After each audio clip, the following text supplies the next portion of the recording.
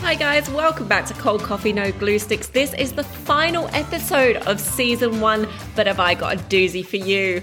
I've only got Gabbie bloody Stroud on the podcast. There's a lot of fangirling in this episode. You'll have to excuse me. I did get very excited. Poor Gabbie's probably sick of me, but I really enjoyed this and I know that you guys are going to love it too. So take a seat, sit back and listen to the very wonderful Gabbie Stroud.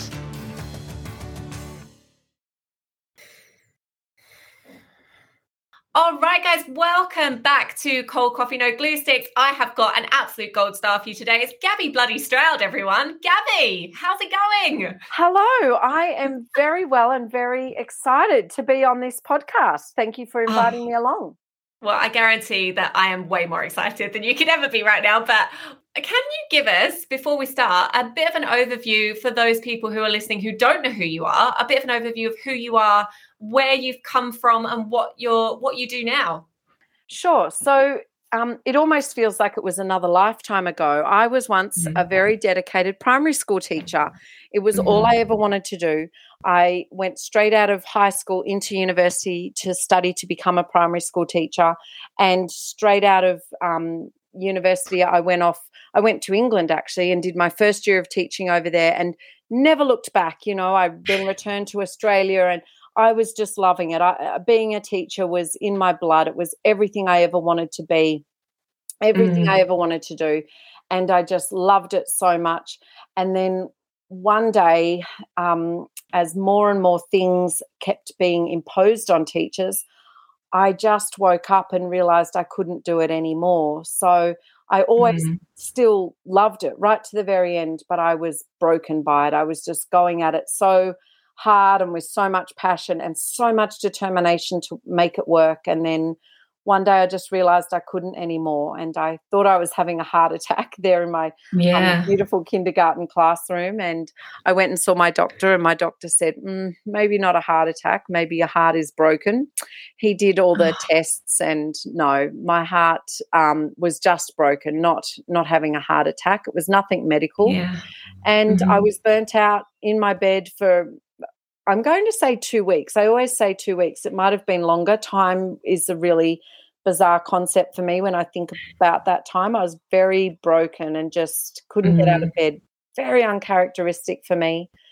And then I tried to resign from my position, and the principal was having none of it. And he argued with the department so that I could have leave, and I was granted 12 months of leave without pay to consider whether I would hand in my resignation or not.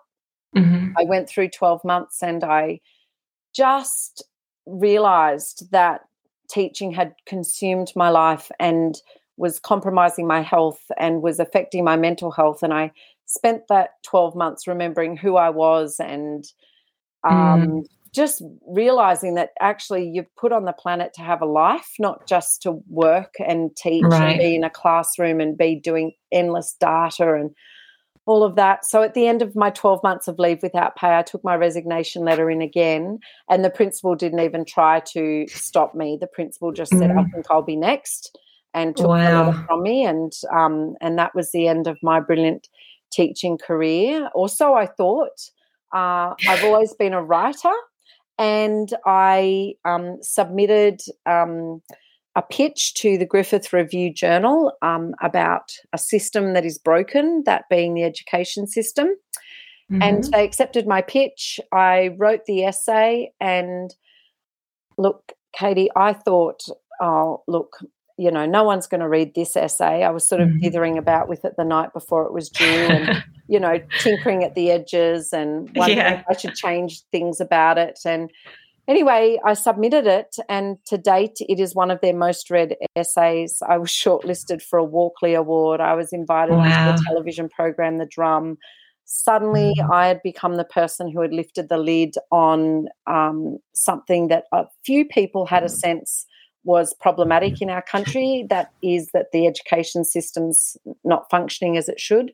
And after that essay, I was approached by a couple of publishers actually who said that they were interested in what else I might have to say. And so I took up a contract with Allen and Unwin Publishers, and I wrote my memoir that was called Teacher. And suddenly I became like a weird rock star of the teaching community, because I was the teacher that has gone rogue and was telling it like it is, and really lifting the lid on what's happening in education and bringing people into the classroom and helping them understand why teachers are feeling the way they're feeling. And since then, I've written another book called Dear Parents. I still speak in the public domain. I was on the Today Show just this morning. You were. About education. So I'm that girl now. I'm the teacher gone rogue who tells it like it is and speaks about education and advocates for teachers wherever I can. Yeah. Honestly, from one teacher to another, we could not be more thankful that you did take the decision to go rogue and speak out and lift the lid on something that is absolutely breaking the hearts of teachers, not just in Australia, but across the world. So I guess my next question is, how many teachers or how many education professionals contact you? It must be daily to say thank you, or to give their own experiences, or just to reach out for some support. It's really, I don't collect data anymore. I refuse to. It's really hard for me to pin that down and give you an actual number, but it would be, it's thousands. It's thousands and thousands. And I get messages from teachers. Any teacher who today is listening to me and thinks, yes, I've messaged you, Gabbie, and you never replied, I'm sorry. And please know I do read all your messages, and I sort of offer up a little bit of, teacher energy to each person that I read. I do try to reply as often as I can. Sometimes I just have to double tap and do a little heart emoji. I've read it and I'm sending you love. But there's thousands of us, and that's what I've opened up is this I've tried to create a space where teachers can place their voice and their feelings about education. It always amazes me that people say to me, I read your book, Teacher, and it was like you had written my story. And I sort of think, how can that be? Like you're a teacher in a remote community in WA and you're a secondary school teacher. Like, how can we have any commonalities? And yet the struggle is real for all of us, and it's very much the same.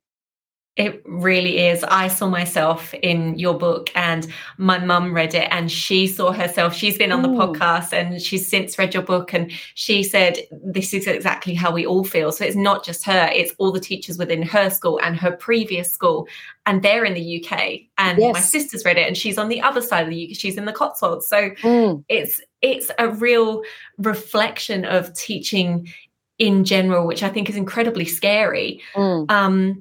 But since you wrote Teacher, have you seen it have any impact in education across the curriculum, in the way teachers are treated at all? I often despair and think, no, it hasn't had any impact. And yet I have to be, I think, more honest and reflective, because I do get invited, like I said, I was on commercial television today talking about the work that teachers do. That's pretty significant. I wasn't seeing that when I was teaching. And, it has been 4 years since my book was published, and I have to accept that anything to change in education is very slow. So I do think perhaps it is starting to have an impact, but I think it's not so much me, it is my story, but then there's the undeniable evidence, which is, teachers leaving the profession, teachers agitating for change, unions speaking up, the incredible groundswell of support I get from teachers, and the way teachers are becoming more proactive in their profession and sort of responding to the workload and sort of saying, all right, well, I'm going to go part-time. It's all of that is starting to be reflected in a way that society is becoming more aware of it now, I think. Yes, I would agree with you there. And I would also add that I can see, just from talking to teachers in the podcast and listening to other amazing podcasts like Teacher Takeaways and Wine with Teacher, the courage that is coming out of the profession and enabling us to talk about the issues that have been bothering us for years and years and years. I think that's quite a big change as well. Yes, yeah. And so I think I have to just take those things as a bit of a win, like, there we go. If that's happening, then that's a good step, And I get these beautiful messages from people saying, something wasn't right at my school, or my boundaries weren't being respected, and I spoke up.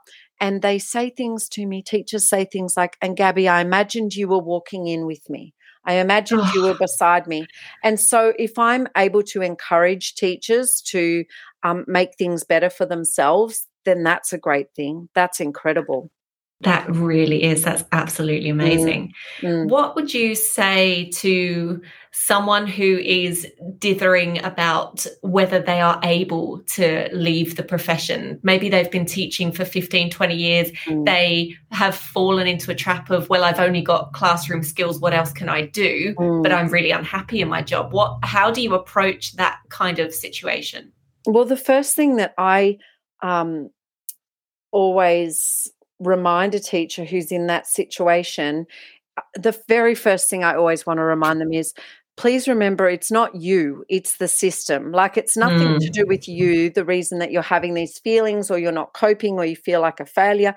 It's because of the system. Like, it's designed to make us feel like that. Like, I really try to get into a teacher's headspace and help them understand it's really not even personal. It's not about you. It is the system that sets us up that way.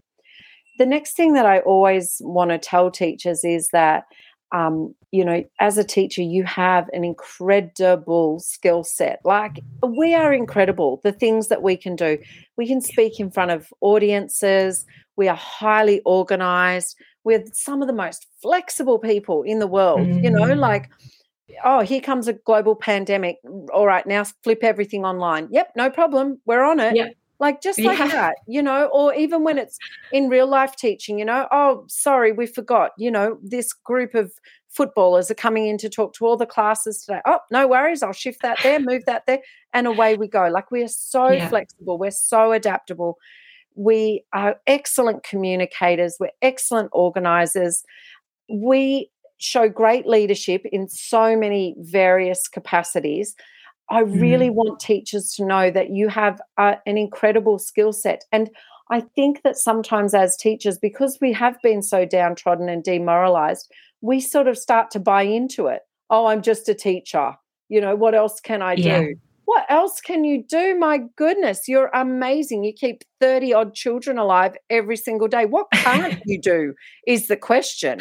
Right. So I really think that, when teachers are sort of dithering, as you say, there's actually a fair bit of emotional and psychological work that needs to be done before they can really confidently take a step away from teaching, or even into a side hustle, because we do tend to take on some of these really faulty narratives that are going around about education and teachers and what we're capable of. And I just always want to challenge teachers on that and say, well, hang on, let's be objective about this. It's not you, it's the system, and let's look at what you do in a day. My goodness, what a skill set. What employer would not want that?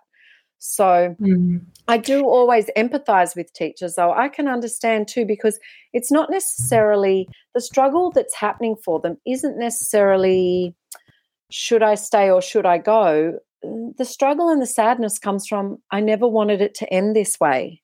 Yeah. And that's where the real sadness and frustration, and that's where sometimes the dithering comes, because it's almost like, I keep thinking often of, it's like a romantic relationship, we stood there, we made vows, we study and we become a teacher, and we go through those first few years of teaching, and they're hard, it's a baptism of fire, and you get through that and you start to find your feet and you find your stride, and you think, I might be kind of good at this, and you feel that connection with the kids, and then suddenly you just realize that you're just doomed to fail, that try as you might, you're not going to have a work-life balance, and you're always going to be asked to go in a different direction to the one that is the right thing.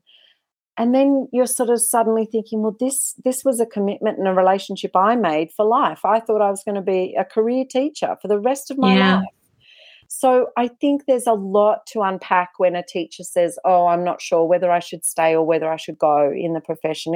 It's a huge decision. It's highly emotional, and no one goes and does a 3 or a 4-year degree to go, "Oh, well, I'll have a crack at this and see how it goes."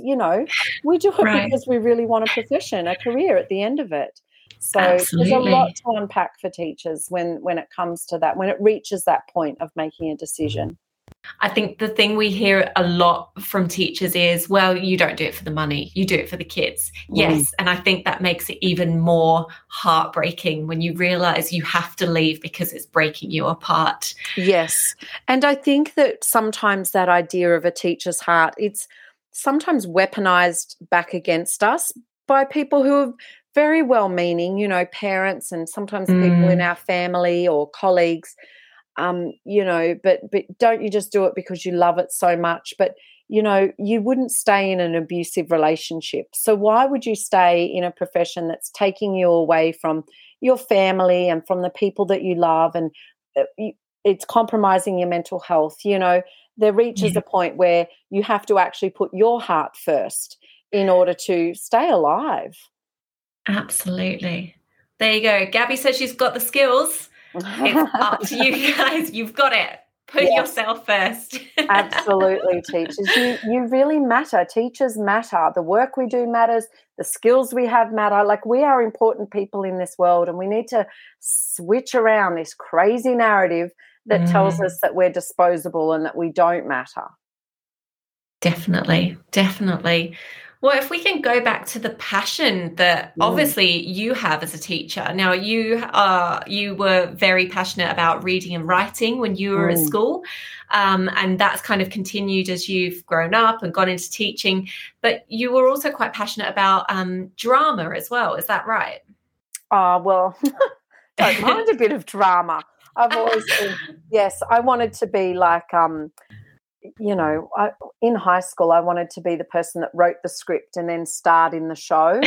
I'm sure primary school teachers will remember Erica Yerkin in the book Hating Alice and Ashley. I was probably a little bit like Erica Yerkin, like, I'll be the boss of this and I'll get this all sorted. But yes, and look, even now, my ideal job, if I could get any job in the world, it would be being a play school presenter. And because I just think that plays into all of my teacher skills, the storytelling and the telling and the demonstrating and the dancing and being silly and singing songs, and reading books and all of that. I would just love to do that. And I do think that probably something that has made me a good advocate for teachers is that I am able to tune into and remember my teacher self very much. I don't think I've ever shed my teacher self. And a teacher's personality does comprise an element of drama. We put a particular person on each day. We walk into that classroom.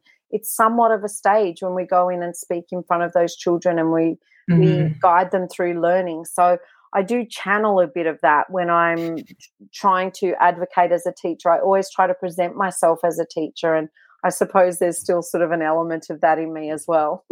Yes, I can feel that jazz hands element coming through. I think you should be on stage, to be honest.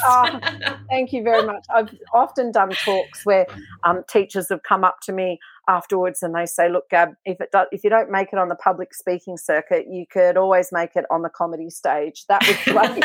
Like, thank you very much.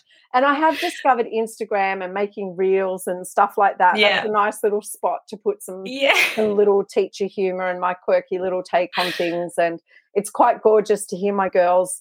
I often will do stuff with my daughters and I say, "You need to help me film this Instagram reel." And they're always excited. They're like, "Oh, what are we going to do?" But then when I tell them the plan, they'll often go, "Oh, are you sure, Mum?" And when you hear an 11-year-old and a 13-year-old like want to take a check on your adult behaviour, you're sort of like, "Oh, maybe not. Maybe I'm getting this wrong." An 11-year-old and a 13-year-old are telling me this is a bit lucky. At least you know that you've passed on those critical thinking skills. Yes, absolutely. Someone's being a parent here in this moment, so that's good. Now, what do the girls think of teaching in general? Do you think they'll go into the industry? Have they got a different kind of view on it from watching your take on things? Livy, my eldest daughter Livy, has been that child who has she just, the moment she walked into school, I think it must have been what I was like. I got to see it because I was her teacher in her first year of school, but she just fell in love. Like she just went home, you know, she was at home. She just loved it. I could just see she loved it. And right down to the very first assembly. And, you know, I can remember her watching the big year 6 kids using the microphone, and she trod over all the other kids that were sitting down. You know how kids do that in assembly, and they pick their way through the crowd. Yeah. And she's galumphing along in her slightly larger than everyone else's feet, you know, over to me. And she whispers in my ear, and she would always call me Mrs. Stroud, but on that particular day she said, "Mum, who are those kids?" And I said, "Oh, they're the school captains." And she went, "Right." You could see she just filed it away, you know, 7-year plan. By the time I'm in year 6, I shall be up there, you know. But that's just lived. She would just love to be a teacher. My other daughter, Sophie, she's very different kettle of fish, and every parent out there will know that, and every teacher too. How often do we teach a child and then the sibling comes up and you think, "Oh, I've got your measure," and then you're like, "Oh, no, I don't." Very different children, very different children. So Soph's very different. She does enjoy school. She loves learning, very creative and curious little person, but she quite loves thinking about what she might do when she grows up, you know. One minute we're a vet. The other day we watched an online auction, so she thinks maybe she'll be an auctioneer. She just goes from one thing to another. She's very much, you know, wondering about where her place will be in the world. But look, I had a real realization the other day. I was in a conversation with Pasi Sahlberg, which just, I can't believe I just get to casually say that, but I was. I know. I was just as excited when I saw that come up on your Instagram. Oh, my goodness. And I got so nervous with him. But anyway. Did you? Oh, it was terrible. It was embarrassing. But I had a big realization when I was with him, which was that this education system and the change that I really hope to see for teachers is probably a decade away. I'm speculating. And I really got heavy in my heart thinking about that, because Livy is 13. And so she's going to be like me. She's going to finish school and just want to go straight to uni. And I just think, I don't know if there's going to be enough time for this system to have changed. And it's one thing for myself to have gone into it and be broken, but it's another thing to watch my little one go into that. You know, it's a very complicated legacy, handing on education to anyone, or the career of a teacher, handing that on to anyone, let alone handing it on to your own child. Definitely. So there's a lot in that, and what my kids make of teaching, what they think about it. I sort of keep saying to Liv, you know, things like she'll hear something interesting on the radio and I'll say, "You could be a journalist, you know." Like, look at how that story just took your attention, you know. I'm just trying to sway her into something else, you know. And as she's gone into high school, she's finding interest in other things, you know, and I'm saying, well, that's something maybe you could find out more about. Oh, STEM, goodness me, they're always looking for women in STEM. What a great career that would be. Poor kid. Oh, poor kid. Has she read Teacher? Yes. Look, they both have. We listened to it on audio book once it was out as an audio book. And look, they just loved it. They love hearing stories of themselves. They're always outraged that they're not invited to any of these events that I do. They go, "But Mum, we're like the main characters in the book. Why don't we get invited?" And I'm like, "Because you would totally steal my thunder." So, yes, exactly. This is my fee, not yours. Thank you very much. Exactly. So, But look, they're incredibly proud of me, and that means such a great deal to me. You know, they really are supportive of me, and they watch me get very upset about this. You know, some things that really trigger me and really upset me, and they've watched me cry very sad tears about this, and it's hard for them to understand, because it's not like someone's died. You know, it's really no great loss. I just chose I chose to step away from a job, but, you know, I think gradually as these years are unfolding, they're beginning to realise what it really meant for Mummy to be a teacher, and how much that meant to me, and how hard it was to step away from it. Wow. Yeah, that's a really big thing to think about, actually. And it's another indication of how much passion goes into teaching, and how important it is that people outside of education see that. how important those careers are to us. Absolutely right. Now, I wonder if I can ask you a little bit, veering away from your teaching career as such, I wonder if I can ask you a little bit about your opinions on curriculum. Now, I could talk to you forever about this kind of stuff, but I guess we'll start with something fairly simple. How do you see, or how would you like to see the modern curriculum better reflect modern children and their needs? If we're talking about how school needs to change in order to support our kids, how would you like to see that change happen? So this is something that has bothered me for a long time. Like, it bothered me when I was teaching, and it bothers me now as I watch my own kids go through school and as I hear teachers talk. Every teacher knows, every listener of this podcast will know, our current curriculum is so overcrowded. Like, there's just too much. Like, so the curriculum needs massive stripping back. But when we do that, or if we were to do that, I think we need to remember or think about again why we educate our children. You know, we educate them because it's for the common good, and they're going out into a particular world. And I really fear we're not preparing them well for the world that they're going into. Our kids will be all right. Like, it doesn't matter. Like, these kids are going to be fine. It doesn't matter. But I just think we should be doing better. My little Sophie has a mate in her class at school, and he's got his own YouTube channel. And on the YouTube channel, he films himself playing, I think it's Minecraft.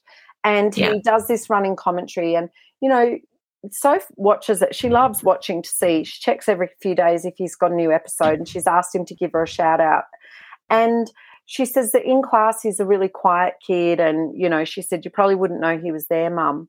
And yet I'm watching this kid going, well, he's a little entrepreneur. Like, that's incredible, the skill set of this young man in year 5 to get a YouTube channel up, to keep putting content on, like you would know, Katie, like creating content. Oh my gosh, it's quite a job, you know. It's constant, kids, right?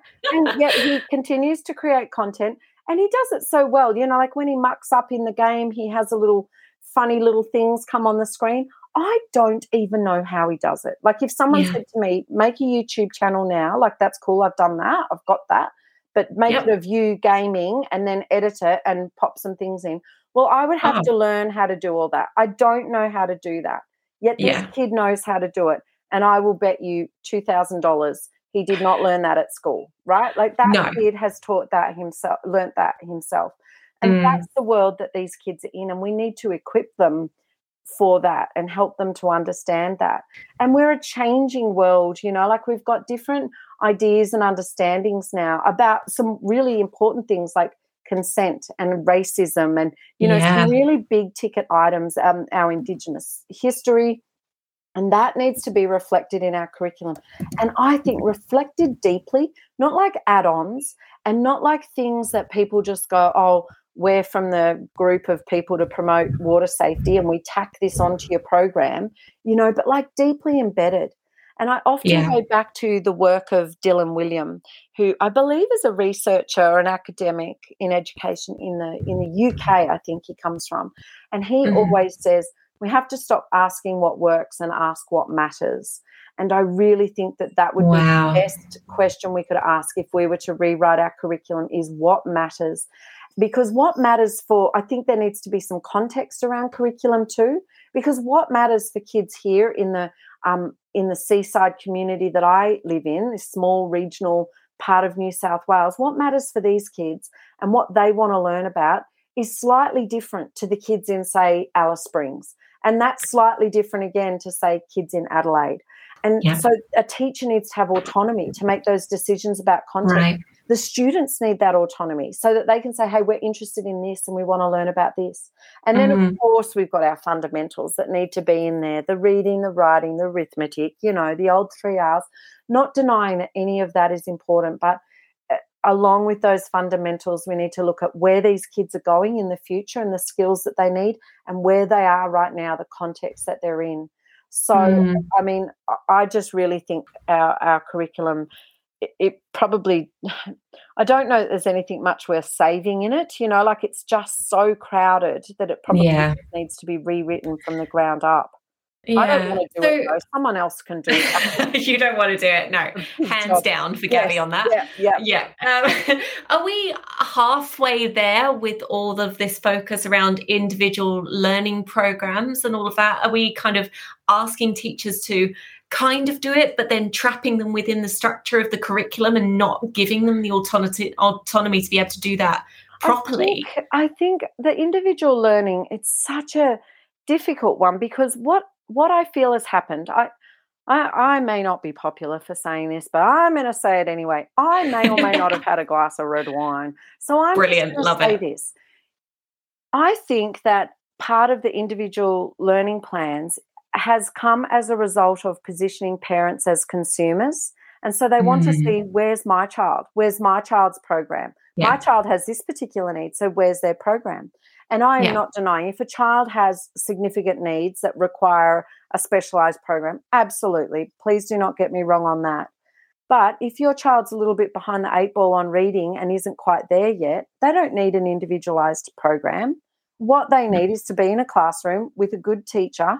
And let's be real, we're all good teachers. If we'd be given a break, we could really smash it out of the park. But if you're in with a good teacher who knows what they're doing, they'll put the kids in groups, they'll offer different resources, they will find different ways, multiple different ways of explaining various concepts, they'll revisit concepts as appropriate, they'll be given enough time, and they'll mark the work and provide student feedback. Now, if you unpick all of those, that is individual learning. Like that is what it is. If I've got this little group of 4 or 5 kids and we're all reading at this ability level, and I've grouped them together and I sit and I work with them, and I've targeted the text that we're working on, and I've pitched the activity precisely to them, that's fine. I don't believe that should be written up as a whole other program or anything. It just needs to say groups. I've put them in ability groups based on this assessment. I really think that these individual learning programs that I know are taking up so much of teachers' time are actually just an offshoot of positioning parents as being consumers and schools as being businesses, and the customer's always right and give the customer what they want. And so we'll produce all this paperwork. And the sad thing is, we're writing all these programs and we're not delivering on them. Who's got the time? Once we get in the classroom, you can't deliver 27 different programs, and so you just do the best you can, and because you're so fatigued and exhausted from writing individual learning plans, you do some pretty crap teaching. It's a vicious cycle, and it's terrible. A classroom's not a place for a vicious cycle. It's terrible. It's a terrible situation. And I feel like you want to say it's bullshit, and you can absolutely swear on this. It's fine. Don't get me started. I did have the glass of wine. Look, I didn't bring you on here to be universally liked, Gabbie. I brought you on here for a good rant. Good. This is a great start. Yes. So are schools like the fabulous Linfield Learning Village or High Tech High over in the US, or even the USC Ivy and Young Academy by the amazing Dr. Dre, are those guys getting education right? I don't know enough about those schools to actually comment, and I don't know if you can 100% of the time always be getting education right. I know that sometimes I was just having epic fail after epic fail as I tried to get to know my class, and I tried different things with them. And, working with children is very much a relationship, and it takes time to develop and figure out what works.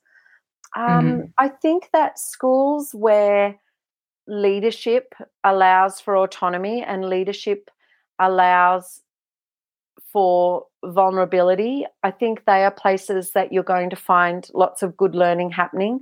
I think when principals feel brave enough to say, actually, I'm going to walk a different way, and I'm going to not reply to that email, I'm not going to jump through that hoop, I'm going to keep my focus solely here on these teachers and on these students and do what's right for them. I think that's when we see schools that are having some really amazing positive learning experiences.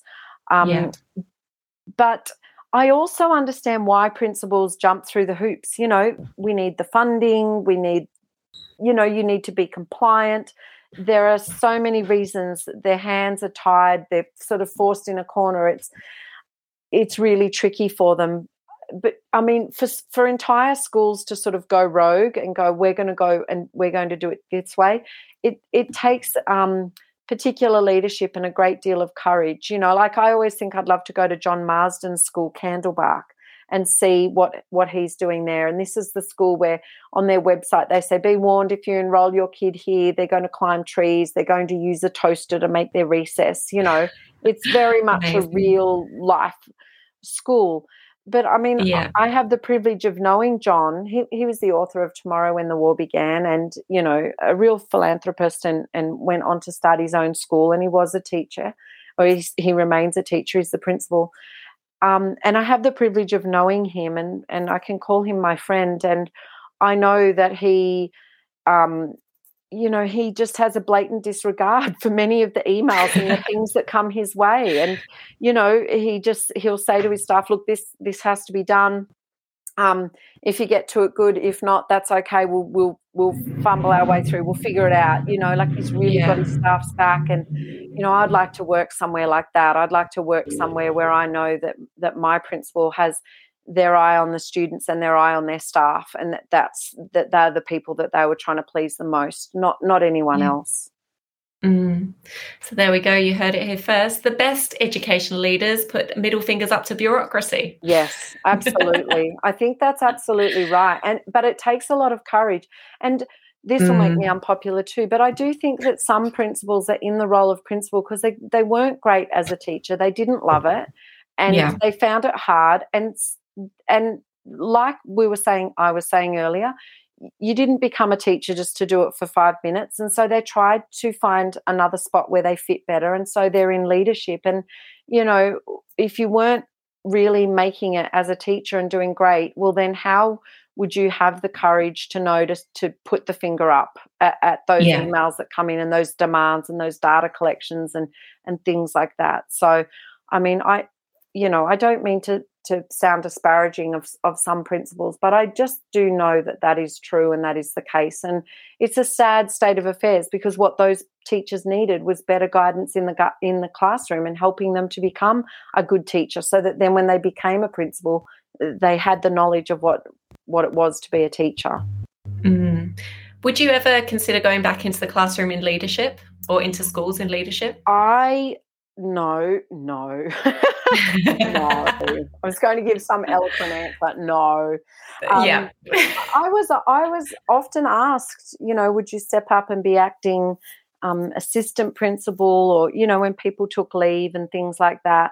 But no, I always answered no, because I'm a foot soldier. I am a teacher. Being a teacher is what I want to do, and it's what I'm good at. And I think that there are many ways of being a leader, and I know that I led often through my example and the way I acted and behaved within teams on various staffs that I worked on.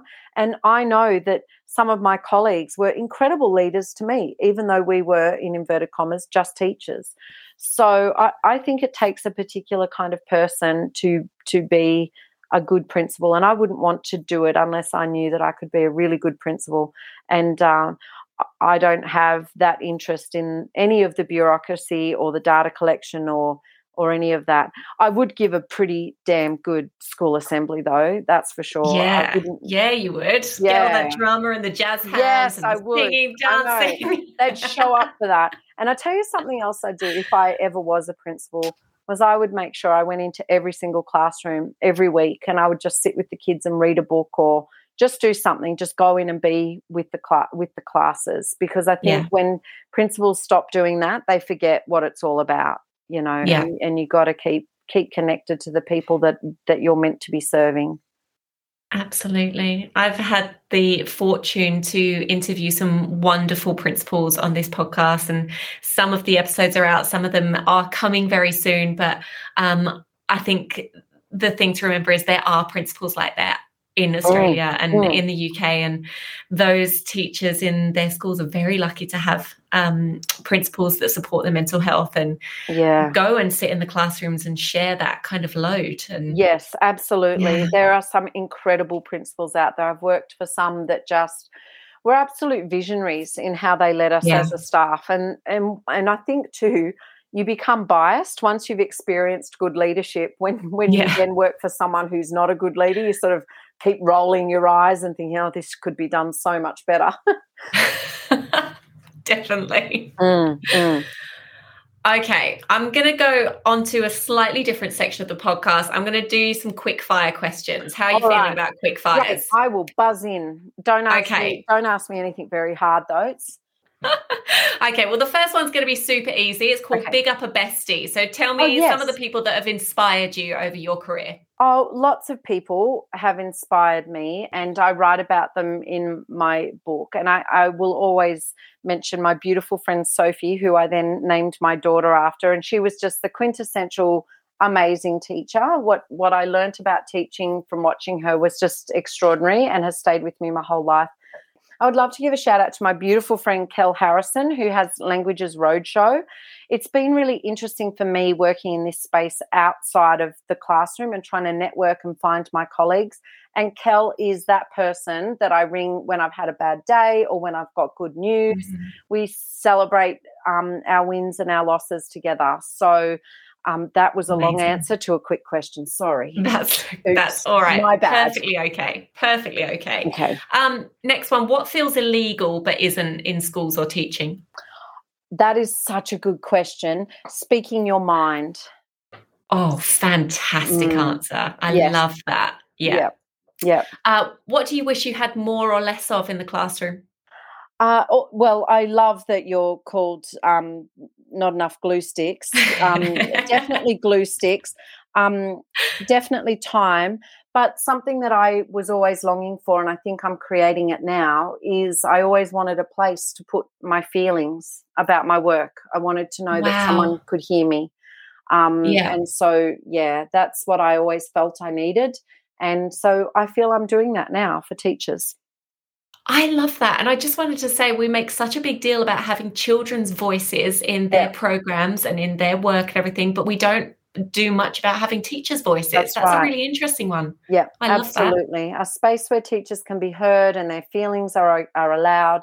I think that was something that I was really longing for and looking for, especially in my last few years. And I know now there's an urgent need for that. So that's what I try to give. Beautiful. What's been your proudest moment in your teaching career? That's such a tricky question. Every time I taught a child to read, I felt an incredible measure of pride. And if I think for long enough about a child's face and how it looks at me, how they look at me when they've unlocked their first sentence or read their first book, I can be moved to tears. Teaching a child to read is a profound, deeply moving experience, and I was always so proud.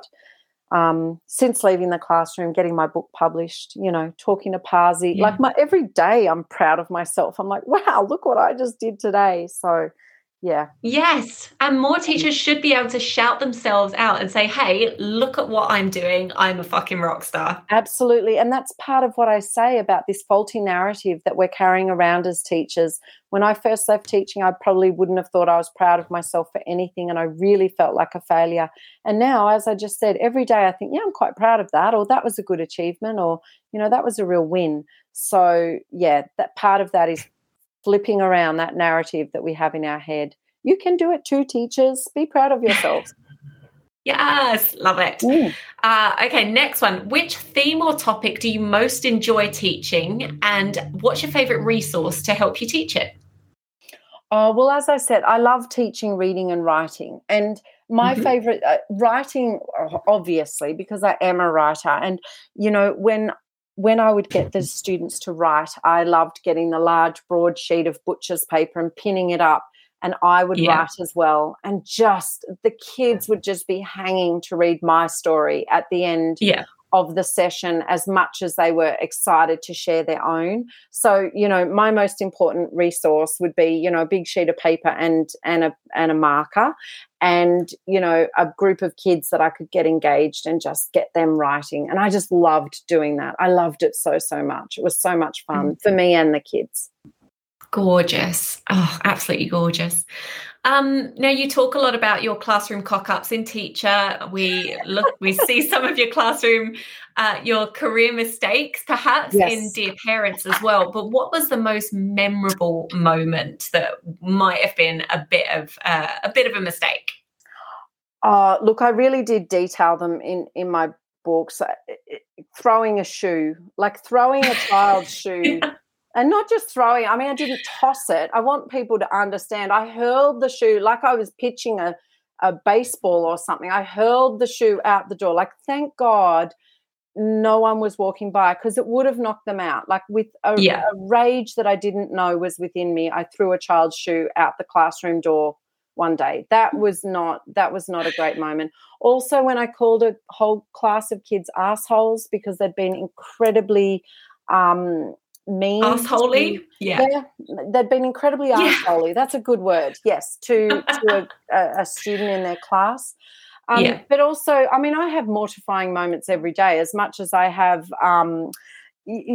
proud moments. That time I was on national TV, a national news program, Q&A, and pretty much lost my shit and started crying, because I was so devastated by talking about my teaching career and losing it. So, not necessarily a cock up, but one of those mortifying moments where you just think, oh my gosh, really, did that just happen? Yeah, but I think it does remind us that, teachers are humans first and foremost. We can be superheroes, we can be saviors, we can be activists, we can be parents, we can be nurses if need to, but first and foremost, we are human, and people need to appreciate that. Yes, absolutely. And, the day that we're not able to be that way, well, then it should just be all online learning and they just all click onto a website and never engage with a teacher ever again. But, that's why teachers will remain, because that humanness and that connection and that relationship matters. Yeah, fantastic. Now, this brings us to the final question, the one that I ask every guest on the podcast, and probably the one that I'm most excited to ask you, Gabs. So if you were in charge for a day, what would you change about education? So I would, if I was appointed Minister for Education, I would do myself out of a job immediately, and I would make education bipartisan and put a whole bunch of stuff in so that no politician could ever get their grubby hands on it again and cause us to be at their mercy every single election. So that is the absolute very first thing that I would do. And then, I would do lots and lots of other things. Like I would do away with NAPLAN and, I would really work on remoralizing teachers and things like that. But the most important, the most significant thing that I would do would be to take as much politics out of education as I can, because it really has no place in there, and it is what is bringing down our system and destroying our teachers. Wow. So speaking to all of the politicians that are currently listening, obviously, what do you want them to know? Of them, I'm sure. Thousands. Yeah. What do you want them to know? What do you want to tell them? I would like politicians to understand that when they move on to a different portfolio, I'm still here teaching. I'm left with your fingerprints all over my career, and I'm trying to turn myself inside out to achieve the brain fart that either won you the election or moved you on to the next position that you rose up into. I don't think that politicians really understand the long-term impacts of their decision-making. And so I would love for them to understand that. And any politician that was listening, I would love for them to contact me, or they could contact you, Katie, and say, I will do a week in a classroom. And I would just love for them to do that. And then we could have a discussion. We could get out the big sheet of butcher's paper and some sticky notes and some markers, and we could have a really very good and probably productive talk about what needs to change in education, but not until they've done minimum of a week in a classroom. I don't think that's too much to ask the person that's in charge of the whole of education system to have some kind of education / teaching experience. Absolutely. Yep. Common sense, isn't it? Yeah, you would think so. Yeah. But I always just take comfort. You know, we recently have had an acting Minister for Education say some very hurtful things about teachers, and I want to be outraged, but then I just think don't give it too much airtime, Gab, because a few minutes from now I'm sure he'll be Minister for Roads and Transport or something else. So that's the only consolation in this whole debacle, is that they are soon moved on to other things. Absolutely. Gabbie Stroud, you have been an absolute gem to have. I'm so honoured that you've made the time to come and chat to me. Thank you. Oh, my pleasure. And thank you for the energy and enthusiasm that you bring to your podcast and the way you advocate for teachers too. And you're putting their voices out there. Teacher voice needs a place and you're providing it. So thank you so much. A pleasure. Look, if you ever need an opening act when you get yourself on Broadway, hook me up. I can bring my own jazz hands to it. Absolutely. That snazzy British accent. I'm on board. Oh, I'm right there. Yes, absolutely. I love it.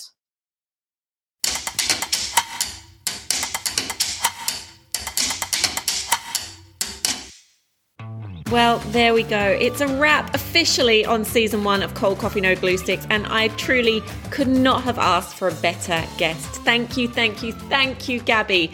If you haven't already, go and read her books, Teacher and Dear Parents. And of course, invite your local politician to spend a week in the classroom with you. I can't wait to see how that turns out. I'll be back for season 2 later in the year, but get in touch if there's a teacher that you know that you think deserves their own episode. See you soon.